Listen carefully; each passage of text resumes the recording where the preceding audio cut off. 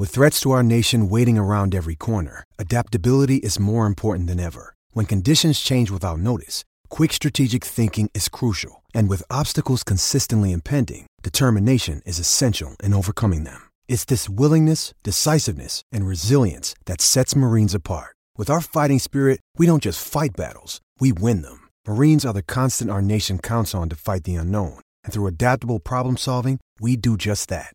Learn more at marines.com. For SEN America, this is the SEN NBA podcast. Hello everyone and welcome to another massive edition of the SEN NBA podcast. As always, I am your host, Luke Sakari, and we come at you with basketball.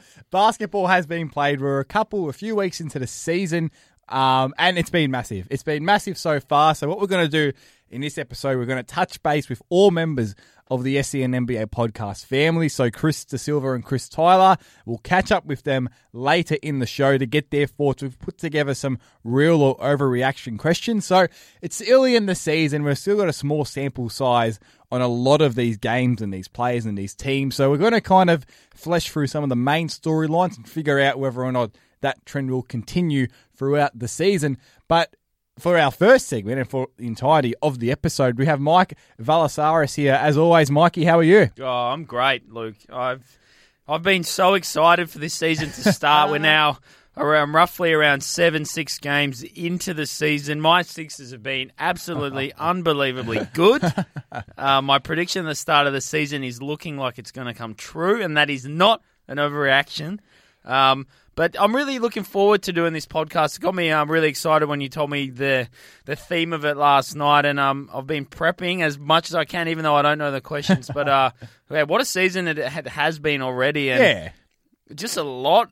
It looks like these conferences could be switched around, upside down, and that wouldn't surprise you. But how they stand now are surprising. Yeah, absolutely. But we'll talk about that anyway. Absolutely. Well, there's a lot to digest, so we'll jump straight into it. And you kind of alluded to it then, so I'm not going to waste time to get into it. So, Mikey, real or overreaction, is Ben Simmons the biggest surprise in the league so far?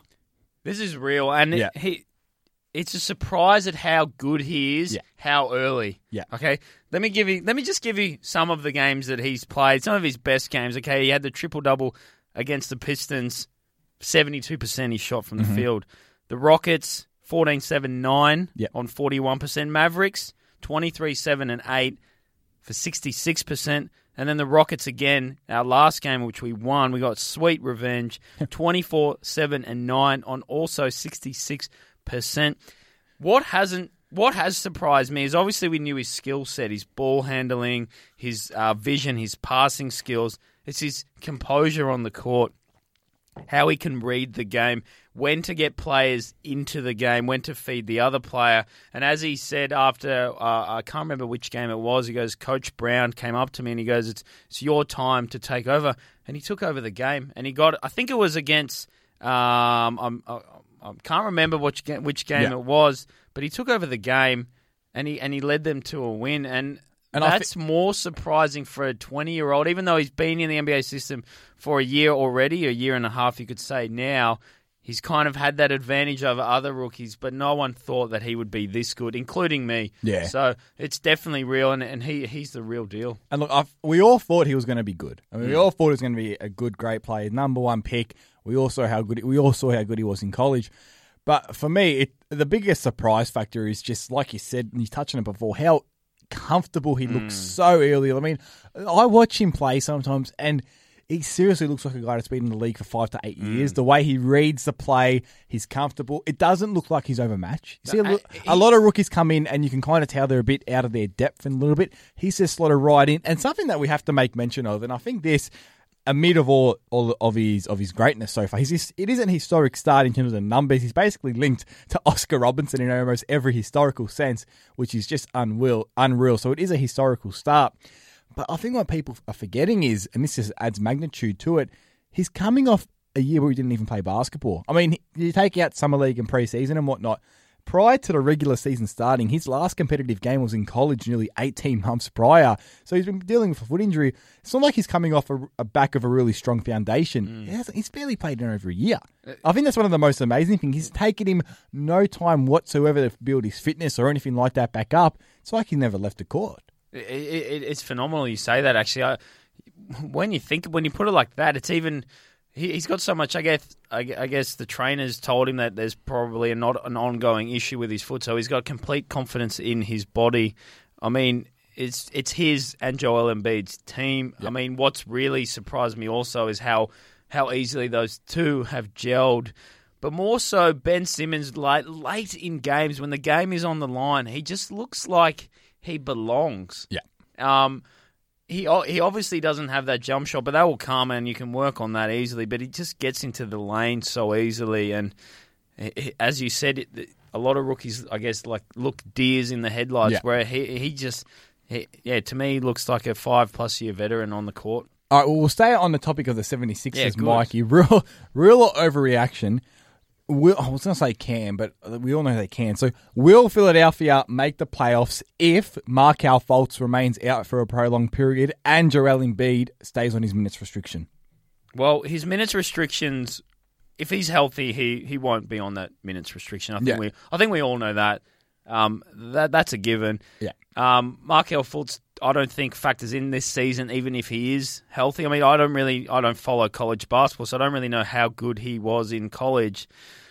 But this is a real team. They're going to make the top 8 easily. Well, not easily, but they'll make the top 8. I've said it all preseason. Easily. There's a few podcasts out there with my voice saying they will easily. Well, not sorry, I keep saying easily. Maybe they will make it easily. Getting a bit ahead of himself. They will make the top 8 either with Fultz in there or without Fultz. I think we've all seen how Fultz has been on the court, and especially his free throw shooting with that awkward style. Obviously, he's out now for, I think, 3+ weeks. Could be longer, considering could be surgery or whatnot. They haven't said season ending, but we all know the curse that Philly has with their early draft picks in recent times. So, if he misses the season, then, I'm not going to be surprised. But, I mean, you look at the team, it's Robert Covington has just been phenomenal. He's been shooting the lights out. JJ Redick brings that veteran leadership into the team and also shoots, championship pedigree. Also shoots at a really high clip, and he's there late in games. He's out injured currently at the moment, but even Amir Johnson from the Celtics has been really impressed. And what's more impressive is that these veterans that have been in the league a long time, they really back Ben Simmons. They really back Joel Embiid. They're happy for these boys to know that it's their team. We're here for that veteran leadership to help get those games in the clinches. When we lost to the Rockets on that buzzer beater by Eric Gordon, which was really heartbreaking at our home court. And JJ Redick goes, I'm not here just to have a good year, earn my $23 million. Yeah, I want to win. Yeah. And they can win. That is a culture that they haven't had. It's not a mindset they've had recently. That's so important to get a guy who's come from a playoff team for the last 5-6 years in the Clippers. He wants to win. He doesn't want to just go, right, because he can still play JJ Redick. He could have very easily gone to a playoff contending team. But he's bringing that pedigree and that mindset. That's so important, especially to a young team with so many young pieces. Well, you say 2 years ago they won 10 games, and last year they won 32 games, I can't really remember, on Joel Embiid's amazing rookie season. Yeah, like quarter of a season as well. They know that they can win now, and they've added Ben Simmons, who, as we've spoken about, looks like a 5-year veteran player on the team who goes, we can definitely win. And Coach Brown is a phenomenal coach, and he just does not get enough credit for his coaching skills. He was behind Greg Popovich, who's probably one of the greatest coaches of all time in the NBA history, for so long. He coached the Boomers as well. He knows what he's doing, and we're going to talk about another coach later in the podcast. I talk about Cavs coach who can't really coach. So we'll get to quite that. Amazing. We'll get to that. Hey, let's move on. So 76ers are a team that have kind of surprised everyone. Another team, Mikey, that has surprised, but maybe we probably shouldn't have been surprised. So real overreaction, the Memphis Grizzlies will not die. No, it's real. And I always, whenever we put out those predictions of who's going to make the top 8 or who's going to make the playoffs in each conference, and I'm always like, Memphis, they'll be about 8, 9, and 10. And I think this year I had them at 9th or something, and I'm immediately regretting. They're one of those teams that you can never lose hope in, and they're always going to be there. And the Timberwolves, for me, are the other team that you go, are they ready to make that? It's almost the opposite, aren't they? You can't have confidence in them going into the season. But no, Memphis Grizzlies are here for the long term. I don't really watch a lot of Memphis games, but you look at the stats after, you go, how do they win these games? Well, I think what we're seeing now with Memphis is we're kind of seeing a bit of a different mindset. They're actually getting a lot more running and they're shooting more threes. So they've kind of adjusting their game to the modern NBA. So Mike Conley and Marc Gasol both look terrific. Chandler Parsons is starting to get some that's a key there. It's a big money signing a few years ago. He's had injury issues, he's had form issues, so he's been up and down. But, he's shooting the ball well, he's attacking the basket. He looks really comfortable, confident, and healthy, which is the biggest key. I mean, look, we all said the Grizzlies, obviously, they lost some pieces over the offseason, but we just said they have to adjust to the modern game, and so far they have. Now, is it sustainable? Well, that's the big question, but we all know they're going to be strong defensively, and they've got that not good home court advantage, so they've just got that culture of winning, that culture that the Sixers are trying to establish. Memphis has already got it. We talk about talent a lot, but a lot of it is, like you mentioned, even with Minnesota, some teams simply know how to win and some teams don't. And that's a very, very simplistic tunnel vision way of looking at it. But it proves true so often to the time. And it's embedded in the culture of the organization, which there could be people that don't even play on the basketball team that are around in CEO positions that they mingle with the players and they're just not from that winning mentality. And I think that has an effect on the psychic of players as well. Do I think Memphis are going to be leading the Western Conference into the playoffs? No, I do not, because I think better teams will catch them. But they're definitely in the playoff race, and they'll probably be top 6, maybe even top 4. We'll move on. And also, just mention, for those who sent in Twitter questions as well, we will get to them later in the podcast. So the Twitter question you guys sent in, they will be answered. Next, real or overreaction, Mikey. Real or overreaction, Eric Bledsoe's tweets and off-court antics are hurting his trade value. Overreaction, not at all. Yeah. What a funny situation. What a strange situation. I mean, do you believe he was at the Salon? You said that the Phoenix Suns will be boring to watch. And they are boring to watch. They are the best soap opera drama of the season. This is so entertaining. MTV could make a show out of this. They've sacked their coach after 3 games. Their star point guard or star guard, star player, whatever you want to call him, wants out because he's not happy there. He said he was getting a haircut. Well, that was false. And he tweeted wow when they won, like it was this big, unbelievable shock to him that they actually won a basketball game. This is funny. They've sent him home. They said they're not going to be there. Now they're shopping around. Where he goes is anyone's guess. I don't think it's hurting his trade value because we know he's a sensational player. Wouldn't the Cavs love to just be in a position to grab him? He's a rich, poor client, so he's got a strong relationship with LeBron James. But there's no way they could afford him. And who would they? Maybe if you offloaded someone like a Kevin Love or whatnot. Shumpert? Oh, well, I don't think... Do you need Shumpert? Well, he's out for a week or so for an injury. I don't think he's got that much trade value. Look... Shumpert and a Brooklyn pick. I would love an Eric Bledsoe. They're not going to give the pick for him. I wouldn't give up the pick for him. No, you wouldn't. But yeah, just your take on the whole situation, because it's been strange. No, it's not hurting his value because they know what he's like as a player. He's a fantastic point guard. How he fits into your team is probably the best question. I don't really know what type of... Is he... He's a versatile guard. He's a utility. Guard. He can do a bit of everything, can't he? He can shoot as well, He'll be a massive undersized shooting guard. He'll be a massive asset to a good team. Yeah. Massive asset. Massive X factor. I don't think it hurts his trade value at all. I think he's on a pretty semi-big contract. I think he's on $14 million this season. Whether they can fit him, I don't know where he would suit. Maybe a New Orleans Pelicans, but they've obviously given the Drew Holiday a massive 5-year deal. But no, it doesn't hurt his trade value whatsoever. We'll move on to our last one before we go to Christos over in the States. Now, Mikey, this is an element of the season that me and you are both excited for. We spoke a lot about these coming into the season, but look, I hate when I see players walk off the court with ripped jerseys. So I've got to ask you, have the Nike, a real overreaction, have the Nike NBA jerseys been a disaster so far?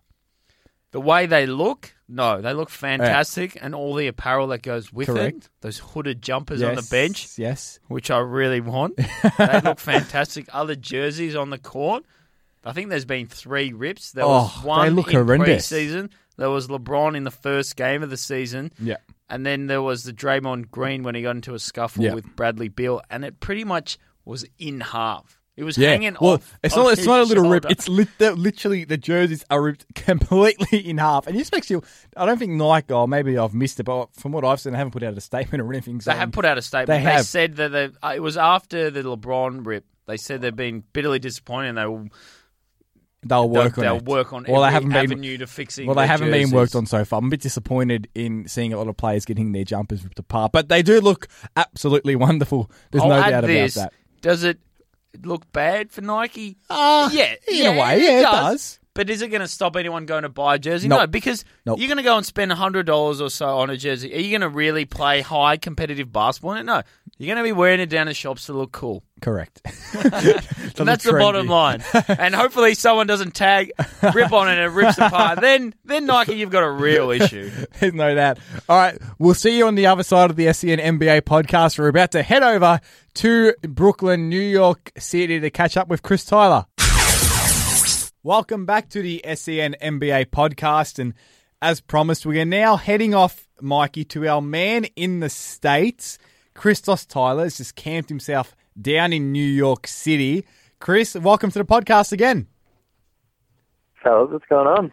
Not much. How have you enjoyed, before we get stuck into the real or overreaction questions, how have you enjoyed your first few weeks of the NBA season? Are you just engulfed in basketball at the moment? Every night I've got something to do. It's fantastic. Unfortunately, my homework's taking a bit of a hit. Yes. I should probably be doing homework a lot more than I am at the night time, but man, it's completely worth it. I normally stick around at school, actually, because I'm normally finished school at about 7 or 8, so stick around in the library and got my laptop with me and just watch the game, and then afterwards it's perfect. Absolutely perfect. Well, we'll get stuck right into the real or overreaction question. So I'll throw you the question, you respond, and then I'll let Mikey join in on the conversation, and we'll go from there. So basically, Chris, we're 3 weeks into the season. Okay, so this is a time where a lot of people get some small sample size. 2-3 weeks in, it's a small sample size period. But let's start, and I've purposely put this question about this player in for you for your first question. So, Chris, real or overreaction, is Giannis Antetokounmpo the current MVP favourite? I knew that was coming, and of course he is. I took it before the start of the season, and he's exceeded even my expectations. I had more hopes for Giannis this year than pretty much anyone else in the world, and he's still somehow managed to surprise me.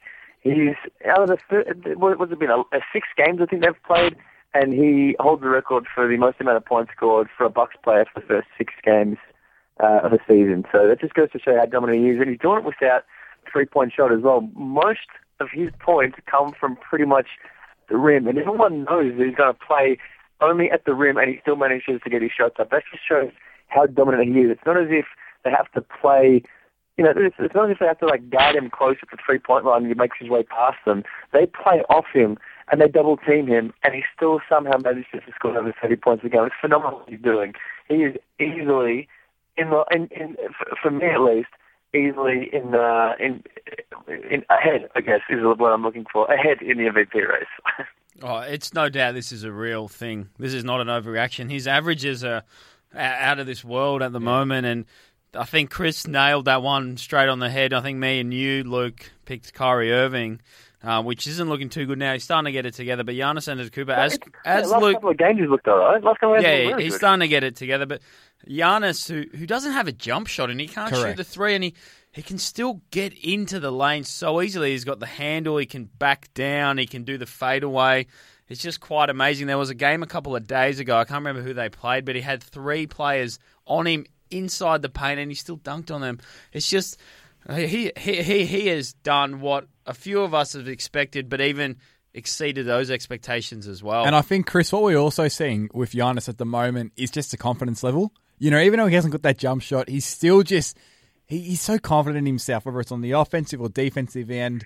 He kind of knows. He's getting to the stage where he knows that no one can really stop him. He's got these unique these unique, individual innate talents with his length and his speed and his strength and all that type of stuff where it's just... And the thing with him as well is he's not a selfish player. He is more than happy to give up a pass to his teammates if they're in a better position. He always looks for the open man. He's got a great basketball mind, so he's getting rebounds. He's doing it offensively and defensively, and he's getting his teammates involved. He's not just putting up shallow numbers. He's not just putting up big points, and that's it. He's doing it all around the board. Last year, he was the only player in the league to lead his team in all 5 major categories. He's going to do it again this year because of how much he just dominates the game more than pretty much anyone else in the entire NBA in all facets of the game, offensively, defensively, points, rebounds, assists, all that sort of stuff. It's phenomenal. He knows it's his team right now. He's got the backing from his coach who absolutely adores him. He just knows he's got that green light almost like Steph Curry. Shoot it wherever you are on the court. You can do it. If you miss it, doesn't matter. That's pretty much how Giannis is playing. He's playing free, open. He goes, if he makes some mistakes, he knows Jason Kidd is just going to go, keep doing, man. You can do this. Yeah. So he knows that. And he goes, I'm doing whatever. And he's playing freely. And he's got an amazing array of talents and skills that a lot of NBA players wish they had. And that is so important for a young player to have that confidence from your coach and from your playing group installed in you, because it just makes those mistakes a lot more easier to consume. Sure does. Chris, we'll move on to your next real or overreaction. So, real or overreaction, Jason Tatum and Jaylen Brown can keep this form up.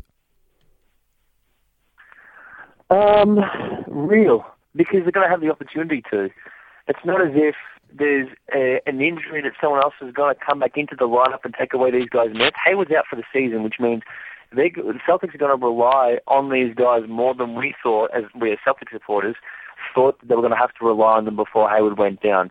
The way that Brown has been shooting over the last couple of days has been a little bit worse than how he started off the season, but he's still got the confidence. Even when he went 0 of 8 against the Heat over the weekend, he still had the confidence to keep shooting, and by the fourth quarter, he was actually shooting fine.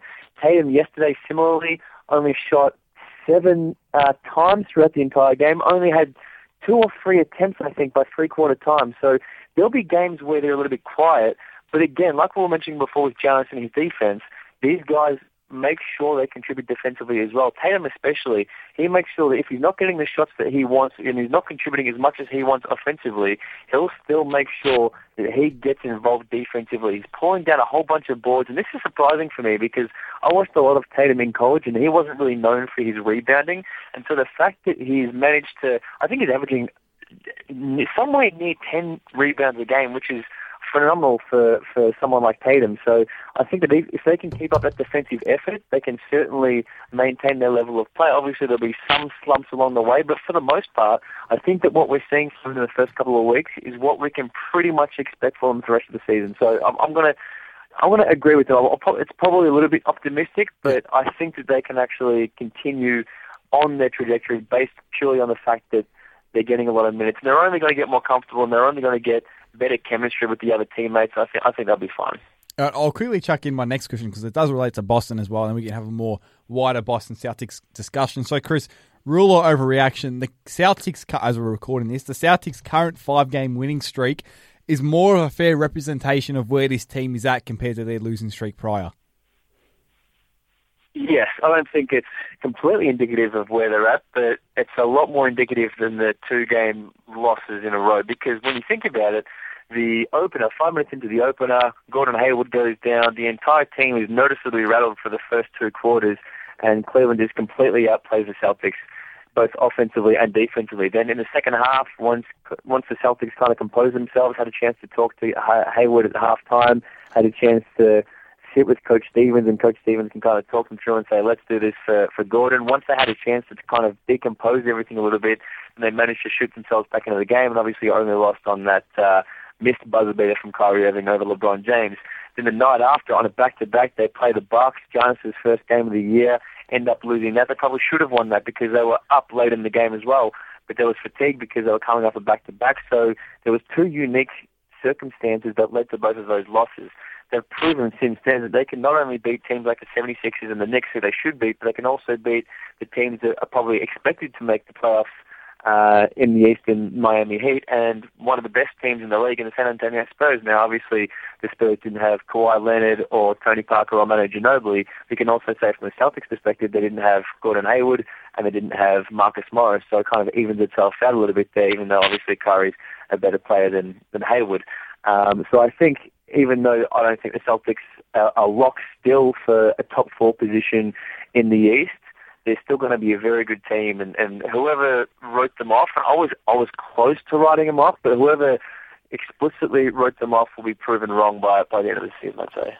This is real. They're a really good team, thanks in part to like Jason Tatum. He, even more so than Jaylen Brown, I feel that he feels a lot more comfortable on the court. He's more consistent on the court than Jaylen Brown. I feel like Jaylen Brown, correct me if I'm wrong here, Chris, he could be more of like a streaky kind of player, have some really good games and have some really down games.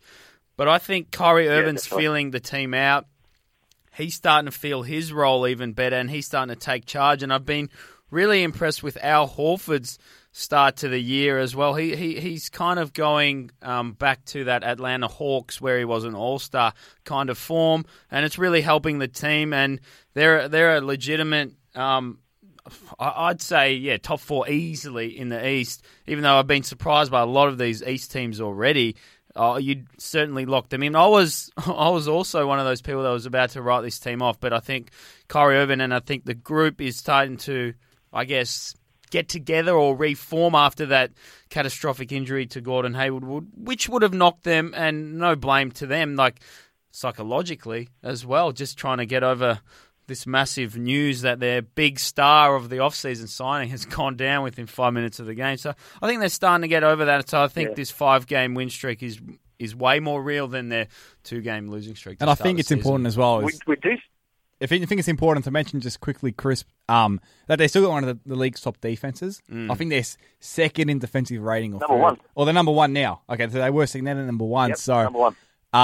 Because that's the backbone of this team, while the offense still figures itself out with Irving and Horford, which is getting better, but obviously there's still some time to... Yeah, their chemistry is fantastic. They've really worked out how to play with one another, and it's only going to get better as the season progresses. But you just mentioned the defense before. It's not just the main guys that are contributing defensively. It's the backups. It's the guys that are role players, guys like Aaron Baines, who came in and no one was really expecting how much he was going to contribute to the team. It's guys like Daniel Tice, who no one really knew of a couple of months before the season started. It's guys like Semi Ojeleye, who was picked at 36 in the draft. All of these guys are contributing fantastically defensively, and acting, especially in Tice's situation, acting against rim protector, a legitimate rim protector that the Celtics haven't had in a long time. And then you've got guys like Marcus Smart and Terry Rozier and even Jaylen Brown, who are doing a fantastic job of defending the perimeter. There was a sequence of play in last night's game against San Antonio where their closeouts were just fantastic. I've never seen a Celtics team close out the way that this team does. They play with heart, and I think a lot of it comes down to the fact that sometimes in sport, when your best player goes down with an injury, everyone else takes it upon themselves to really step up and try hard every night. It's now up to them to really play as hard as they can. And even though a lot of the Celtics bench players don't really have the name recognition, they're coached so well by Coach Stevens that they just bought into the system, including Kyrie Irving. Like, you wouldn't, and you know this, Luke. The last couple of years, Kyrie Irving's been criticized for his defense, but now he's brought into Brad Stevens' system. In the last couple of games, he's been really good defensively, and he said post-game yesterday that the reason why he's been better defensively is because he's bought into the system. He loves Brad Stevens' playbook, and Brad Stevens just teaches defense to these guys like they've never been taught before. So all of these things combined, and it's just really, it's going to be a really exciting season for the Celtics. I don't think they're going to be legitimate contenders, but it just gives an opportunity for these younger guys to show what they're made of. So by the time that Hayward comes back next year, they've all got a lot more reps than they would have otherwise. They're all a lot more comfortable with each other, and they're going to be really ready to contend next year. No doubt. We'll move on, Chris, and I know, Mikey, you particularly want to get your thoughts on this question as well, but I'll throw it to you first, Chris. Real or overreaction? Victor Oladipo has proved to be the best player out of the Paul George trade so far. So far, yeah, he has. Paul George has struggled a lot more than everyone was expecting, and Oladipo somehow looks like a superstar, putting up some big-time numbers on an Indiana team that's actually getting a couple of good wins. So I obviously don't think that that's going to continue for too much longer. But look, kudos to Indiana. Along with that, Sabonis is actually looking quite good as well. So right now, you'd say that the Pacers haven't completely lost that trade, which, a couple of months ago everyone was criticising them heavily for it. But, good on them. They've kind of gotten a lot more than I think all of us were expecting. Can he keep this up? I don't think he can. I think I've been surprised. No, I don't think so either. 6 games in, I've been super surprised by his play and also Sabonis' play, also the Pacers' play. He's averaging almost 26 points a game, 4 rebounds, 3 assists on 47% shooting from the 3-point line. There is no way he's keeping that up. Yeah, look, I think that's the biggest key with Oladipo at the moment is he's always had talent, but he's never been able to put it together on the offensive end and become that consistent scorer. So, look, he's not going to shoot 47% from 3 for the season. We understand that. Yeah. But if he can score 20 to 25 points, shoot around that 38-42% mark just from the field in general, that's a very, very efficient and consistent scorer if he keeps for the Indiana above Pacers. 20 Correct. Yeah. For the season, then they've broken even, if not won it. I mean, we all know what Paul George can do. He's feeling his time out with that star-studded Oklahoma City Thunder team, which has been impressive as well. But will he keep it up? Probably not. But if he stays above 20, then they've won. And look, we all thought the Indiana Pacers might have fallen off a little bit this year. They haven't won a lot of games. They've been competitive and they've been good. Right now you'd say they're still definitely looking like a playoff team, the Indiana Pacers. And we'll move on, Chris, the last question on a team that somehow looks like a playoff team, a team that I wanted to bring up with you in particular. Real or overreaction, the team that I'm pretty sure you mentioned as one of the league's most irrelevant I know where you're going, one of the league's most irrelevant teams that you mentioned in our season preview edition of the podcast. The Orlando Magic, can they keep this up and make a playoff run, Chris? Real overreaction? They can't keep up their current form, but look, I'm not going to be surprised anymore if they make the playoffs. We saw it last year with the Wizards. The start of last season, none of us expected the Wizards to even get close to a playoff berth, and they ended up being a top 4 seed, and a lot of Wizards fans would tell you they probably should have made the Eastern Conference Finals. So the Orlando Magic might be the team to make that jump this year. They're looking very good. Vucevic is looking like... I don't even... How about Aaron Gordon? I don't know who to compare him to. He's looking phenomenal. Aaron Gordon as well is looking really good. But I'm back on the bandwagon, guys. I don't know if you saw my tweet a few days ago, but there was a picture of me that my parents found when I was about, 9, in an Orlando Magic T-shirt and an Australian cricket cap backwards, and I was playing the tennis racket guitar. It looked pretty badass, I got to say, and I'm back on the bandwagon. Aaron Gordon has been fantastic. He's playing like Blake Griffin is also playing at the Clippers. Yeah. But you know what? An underrated signing that we didn't mention, I definitely didn't even think it would be a thought coming in, is Jonathan Simmons from the Spurs. Now, the Spurs Greg Popovich in particular, didn't want to lose Jonathan Simmons. They just couldn't afford to keep him around. Yeah. He's in their starting lineup, I think. And he's been just absolutely phenomenal. And I think he's a big reason to their impressive start to the season. Will they keep this up? No, I think Chris was probably correct. I think they are still, maybe not irrelevant, but I still don't see them, how do I word, maybe not making the top 8 in the East. So not making the playoffs. Yeah, but I don't want to say that because they probably will make the playoffs. Well, if they don't make the top 8, they ain't making the playoffs. But they're definitely relevant, and I think it's an overreaction, though, if you want to get the answer out of it. All right, that is fair. Well, Christos, thanks for joining us. Again, it's early season, so it's hard to draw complete conclusions at the moment, which is why we did the real or overreaction format on the SEN NBA podcast today, and I'm sure we'll catch up soon. Thanks, fellas. And make sure you hit me up on Twitter as well, at Christos Tyler. I got a whole bunch of articles that go up there as well as whenever we do a podcast like this, I tweet it out. So if you ever miss any podcast, you can make sure that you find out about it on my Twitter account. So make sure you hit me up there. Welcome back to the SEN NBA podcast. We'll move on, Mikey. We'll move on because we've got our other special guest on the line. Of course, a very, very good friend and well-known member of the SEN NBA podcast has actually relocated himself up in Sydney. So no longer in Melbourne. But Chris De Silva joins us as he always does on the line, not in studio, of course. Chris, how are you? Yeah, good, mate. Good to finally, I guess, get in the saddle again, although I'm not really there.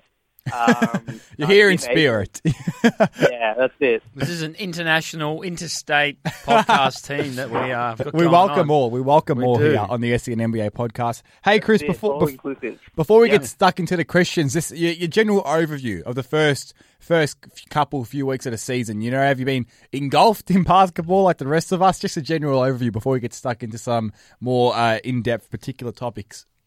Yeah, well, I've being in Sydney, a lot of my work's at night, so during the day I've actually got nothing to do. So I've been engulfed in it. I find every day, probably for like the first month or so, there's so many storylines every night. So you chuck on League Pass, and every day there's maybe 2 or 3 good games that you look through the schedule and you're like, hey, I really want to see what this team does, what this player's doing. You might find that a surprise player has started off really hot and you want to see what they're doing, or a team. So, I found that the start of the season's been brilliant for me.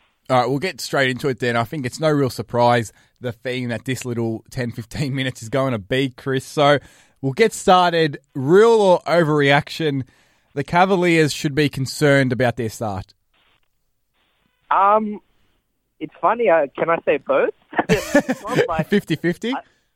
Yeah, look, I think some of the stuff absolutely is really a concern, particularly the defense, which has been a long-standing concern for the Cavs. Luke, you know this. Having watched this team, even when they had Kyrie Irving in tow, they were still not a great defensive team. I think they haven't ranked above higher than 10th in defense, even in the year that they won the title. So they've never been an airtight defense. But having said that, when you looked at the additions they brought in this year, guys who weren't really, other than Jay Crowder, known to be defensive specialists, if you like. And just jumping in there, Crowder hasn't been great on the defensive end, nor has he received prolonged minutes to kind of prove himself. He's been a bit of... It's a strange how they're using Jay so far.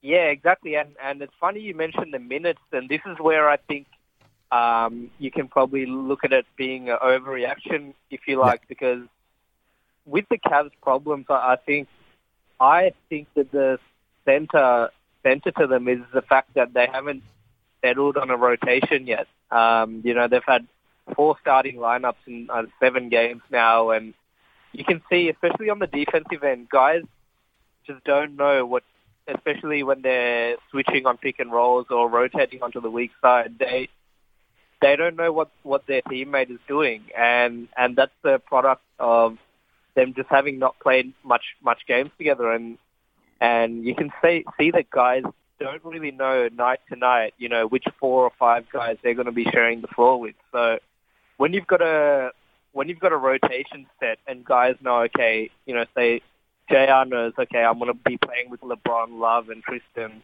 the majority of the time, or Jeff Green knows that he's going to be playing with Kyle Korver and D Wade.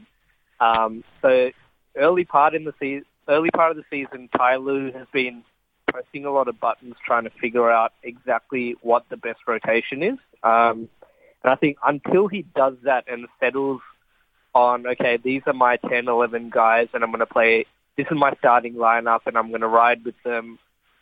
Then guys can develop a sense of continuity, and you'll find that they communicate better a little bit on the defensive end. Like when you look at every single team, not every team has 4 or 5 all defensive players. Almost every team has 2 or 3 or even 4 defensive liabilities, if you will. But one thing that's really important is team defense, and 5 guys being on a string is something we always talk about as something that constitutes good defense. So, and you can only do that when guys have played together, for an extended period of time. So I think that's the overreaction side of it that I think will improve as these guys play more games together. Because look, they've brought in so many new pieces this year. But having said that, the defense is a concern. I think the offense is a concern as well, because a lot of the last season and the season prior to that, a lot of their defensive shortcomings were overcome by just outscoring teams, and they were able to do that, spreading the floor with shooters and stuff. But this year, with the different personnel, they can't exactly do that. And particularly from the point guard spot, not until Isaiah returns. So that is concerning. J.R. Smith being cold from three-point land is a big factor in why they've sputtered. There's just a lot of elements to it, Mikey, isn't there? They're just what are your thoughts on the whole situation? Like Chris said, J.R. Smith as well. On the offensive and defensive end, there's no continuity or just efficiency or anything of the like.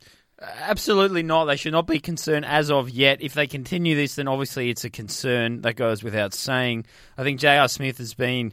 He hasn't found a rhythm. Obviously, he found out early on, before the season started, they'd be coming off the bench, so he kind of sulked a little bit. Now he's starting and he still hasn't found his shot. Their defense is absolutely atrocious. They let, I think it was the Bulls and the Nets shoot 17 three-pointers against them. Bad. But their last 5 games, 114, 112, 112, 123, 114. You're not going to win many games unless you're the Warriors when you allow those many points to be put on against you. And it's not only that, Mikey. It's that the fact that they've lost to Orlando. Orlando do look good. We spoke with them earlier, but they're a team that Cleveland should be beating. New York, New Orleans, and Brooklyn. So it's just losing to those really poor teams, which makes you get concerning. Hey, Chris, we'll move on. Before we move on, they're still the best team in the East by a long margin. They need to get it to go, and the All-Star that they traded for is still sidelined. So they're playing without. They've actually lost. They've lost Kyrie Irving. They haven't really gained anything, and they've got a lot of new. This team is very different to last season. Yeah, but a lot of the pieces are very 7 games in. 7 games in, you should not be worried. No, but a lot of the pieces are a bit concerning in terms of the fit, and they're older. There's no guarantee on Isaiah Thomas. For me, it's not an all-star for all-star replacement because he's not going to be... They're expecting him to be back in January, but who knows? He wouldn't have played basketball in, 9 months. He's going on to 30. He's only 28. He's not going to help the defense. He's not going to help the defense whatsoever. No, So, but team defense. Yeah, but he's not a very good defender. He's not a good defender no matter what. So I'm a bit of wait and see on that. Anyway, and Tristan Thompson has been a massive. Thompson looks a bit complacent and just looks a bit comfortable in his own skin. The curse is real. We'll move on, Chris. We'll stick on the Cavs theme. So Chris. We just spoke to Christos. Excuse me. There's a lot of Chris's in this podcast. Real or overreaction? Kevin Love, he's a name that a lot of Cavs fans, he's been a bit of a whipping boy. He'll be traded before the deadline. I think that's an overreaction. I don't see any reason why they would.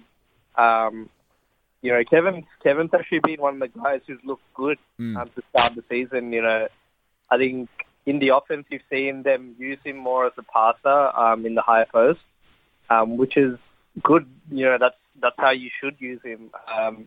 Even him, he's getting, a double-double almost every night, and his shot really hasn't been there. So I think it can only go upwards for him, and I definitely wouldn't be trading him.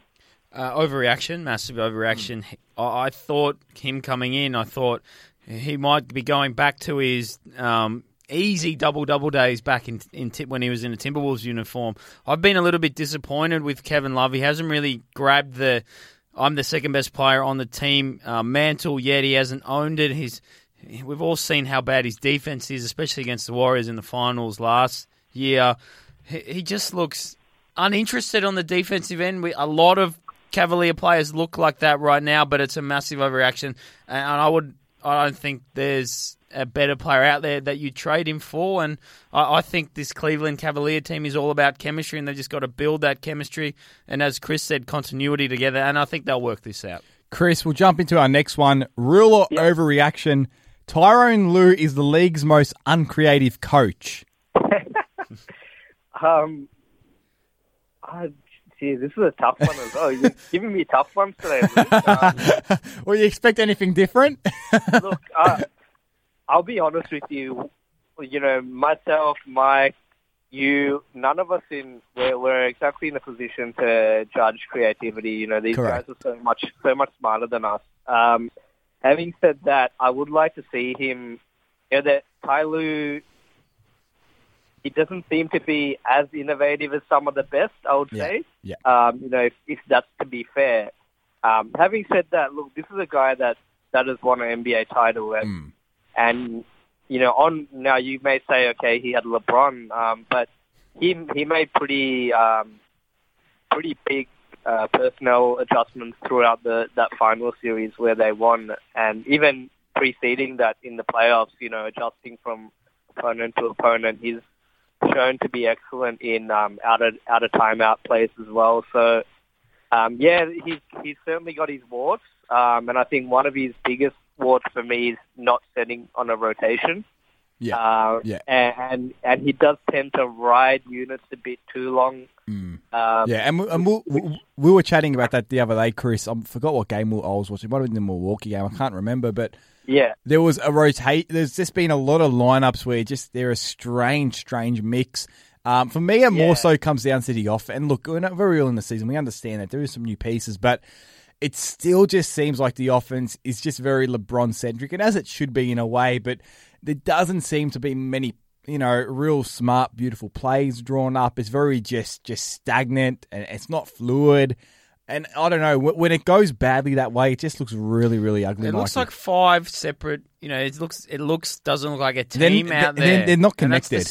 Yeah, exactly. There's no connectivity. And I just don't think that Tyronn Lue is a good coach. I think, I watched a lot of the Cavaliers last season. I've watched a little bit this year, mainly been watching all my Sixers play unbelievably well, but that's neither here nor there. But I just don't think he's good enough to coach. He's obviously got the backing of LeBron James, which is probably 99% of your success in the Cavaliers organization or wherever LeBron James has played. So he's got that backing. But I just don't think he's good enough.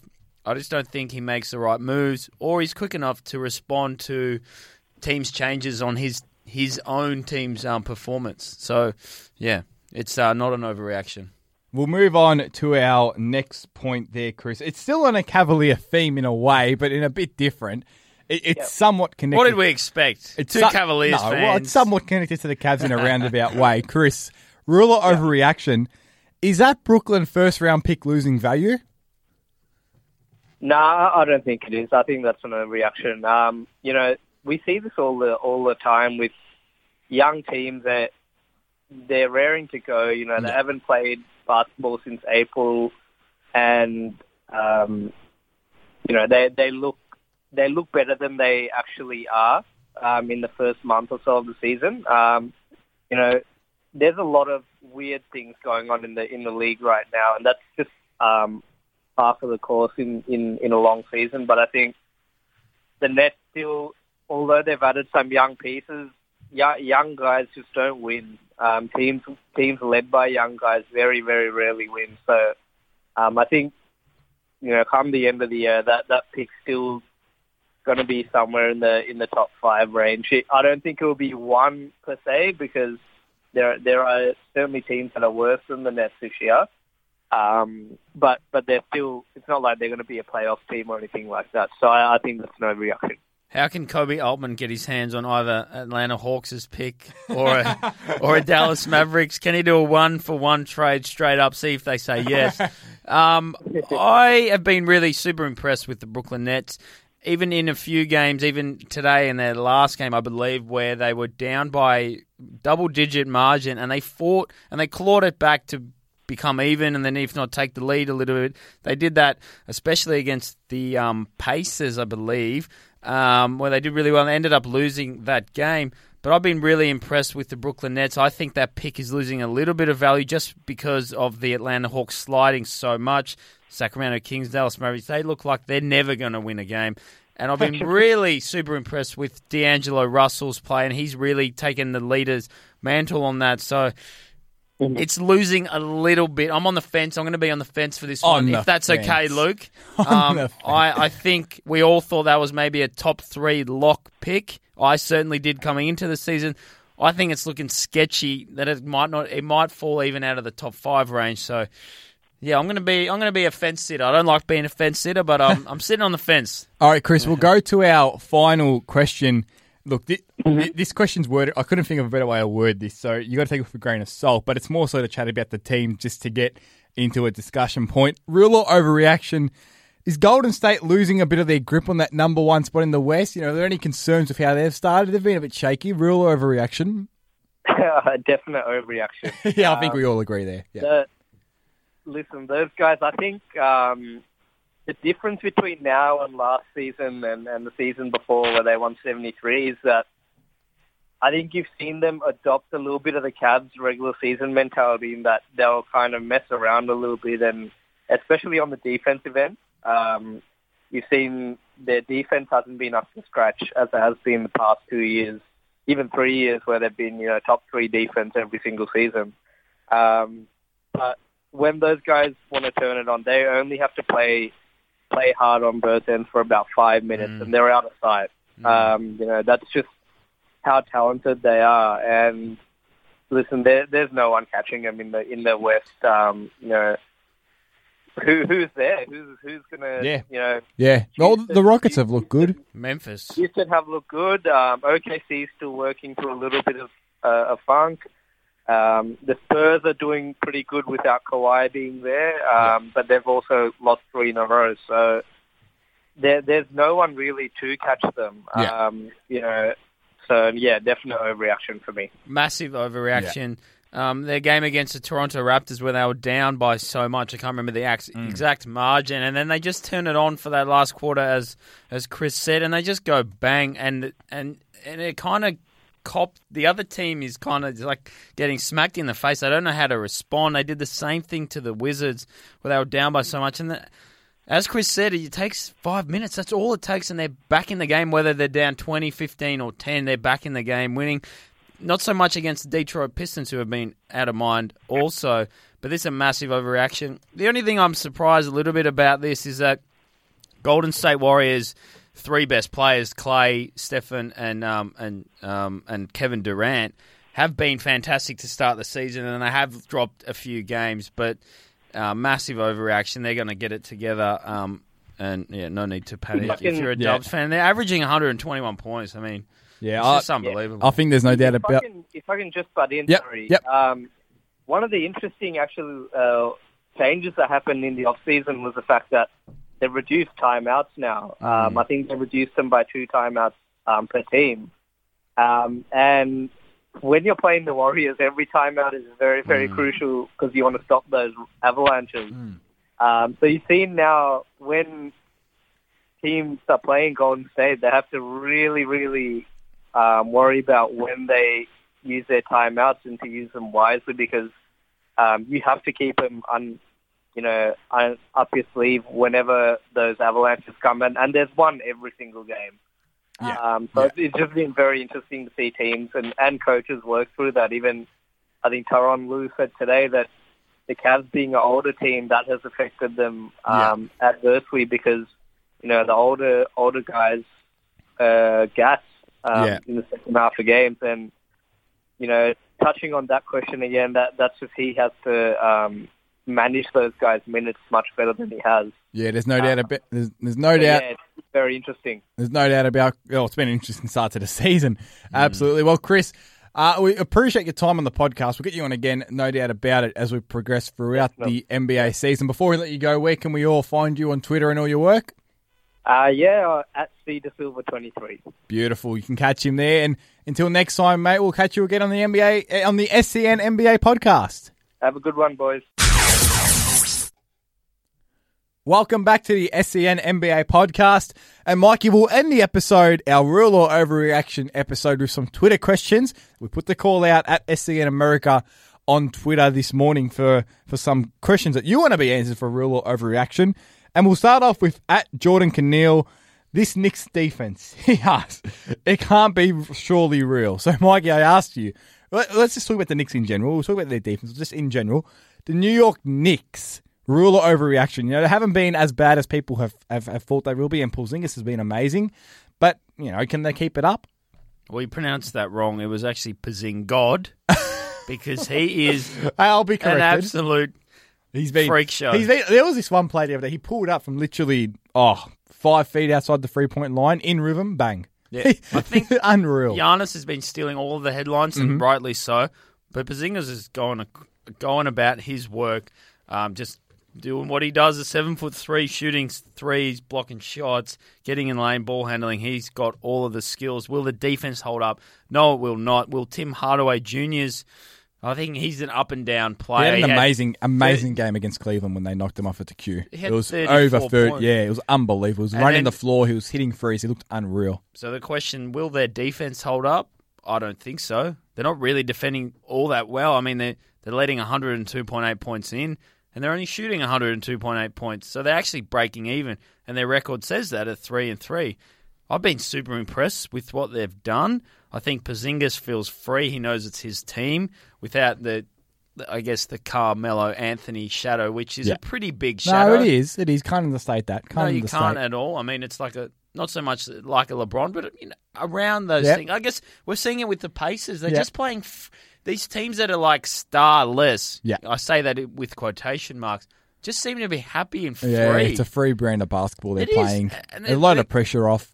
It totally is, and we're seeing that being played more and more. I mean, you see that with my Sixers, the Brooklyn Nets, and I don't want to get ahead of myself. It's early in the season, but you see the Cavaliers, how they're playing, and they're just, with more stars in their team, they're just struggling. But yeah, back to the Knicks. I think it's an overreaction, but I'd love to see them play well. Yeah, I think we all do. It's great for New York City as well. It's great for NBA basketball. It is. Having a good New York team. You want the big teams up and about. Yeah. We'll end the podcast from the 4-point play on Twitter. He asked, will there be 2 top 5 picks from the 2015 draft out of the league by next year? Real or overreaction? Now, I'm going to assume, so obviously the top 5 from last year, Anthony Towns, Russell, and Porzingis, they're all staying. So the 2 he is referring to, or he or she are referring to, is Jahlil Okafor and Mario Hezonja, which is a very, very fair question because neither have really proven themselves at the level. They're not really wanted by both their teams, and they both struggled to find I'll ask about Okafor first, Mikey. This is a guy that we speak a lot about how quickly the game's changing and whatnot. You talk about how the game has passed someone by who's a kid. Well, not a kid, but he's young. He's not old. He can't get on the court. No, he can't get on the court. I tweeted something earlier about him. They've actually declined his 4th-year option, the Philadelphia Sixers, so he will not be in a Sixers uniform at the end of the season. The thing that's really disappointed me, not with him, but maybe with the organization, is he came back in elite shape. Like, he worked his butt off in the preseason because he goes, he wanted to be thinner, faster, and quicker to try and fit in with the new NBA. And they really, I don't want to blame Coach Brown, but they really haven't given him even a slight shot. And we don't see what they do in practice. But to not even give him a shot, I think he's only played 1 or 2 games. But how do you with Embiid in there and all the other guys? Of course, it's hard to fit him in. No, it doesn't fit in. But I guess it's a really tricky one. And I feel like he's been... Because he worked his butt off, I feel like he deserved a shot. But no, I think the game has definitely passed him by. He can't defend. No, he can't. And that's a massive issue. He's a back-down power forward. Yeah, and look... He's lost weight. So correct. How much of his strength has he lost as well? And I'd hope to see someone would give him a chance, but I think the game is past him. And look at someone like Mario Hezonja. They also, Orlando declined the 4th-year option on him as well. So he's a bit out of contract in limbo as well. He just hasn't really gotten the chance, and nor when he hasn't proven himself to provide any type of efficiency or be useful at any end of the court. So I think it's a great question when you think about it. We talk about how valuable these top draft picks are and how much trade value future draft picks have got. I mean, here's 2 guys that 2 years after getting picked in the top 5 probably going to be out of the league. So and you look further down on that draft, and there was some pretty good finds in there as well. Maybe like a Miles Turner. And look, you can chat about days for this. You can look through retrospectively through drafts and figure out if the draft happened today, who would go where. Of course. So I always do that in my head. Yeah, mate, and it makes a lot of fan bases very upset. I can tell you that much because it's a massive what-if moment. Hey, Mikey, what isn't a what-if moment is how good this podcast and how fun this was to record this real or overreaction episode. Before, you're just putting your hand up there. You want to say something before I wrap up? Where they can find me on Twitter. Yeah, I was getting to that. If you just let me finish my spiel. Mikey, where can we find you on Twitter and all the other outlets? Go and follow me on Twitter because I need more followers. But MickVell12 for some good majority NBA chat, a lot about the Philadelphia 76ers. No doubt. And you can find me on Twitter at Luke Sakari as well, at SEN America on Twitter, of course. And until next time, folks, we'll catch you again on the SEN NBA podcast.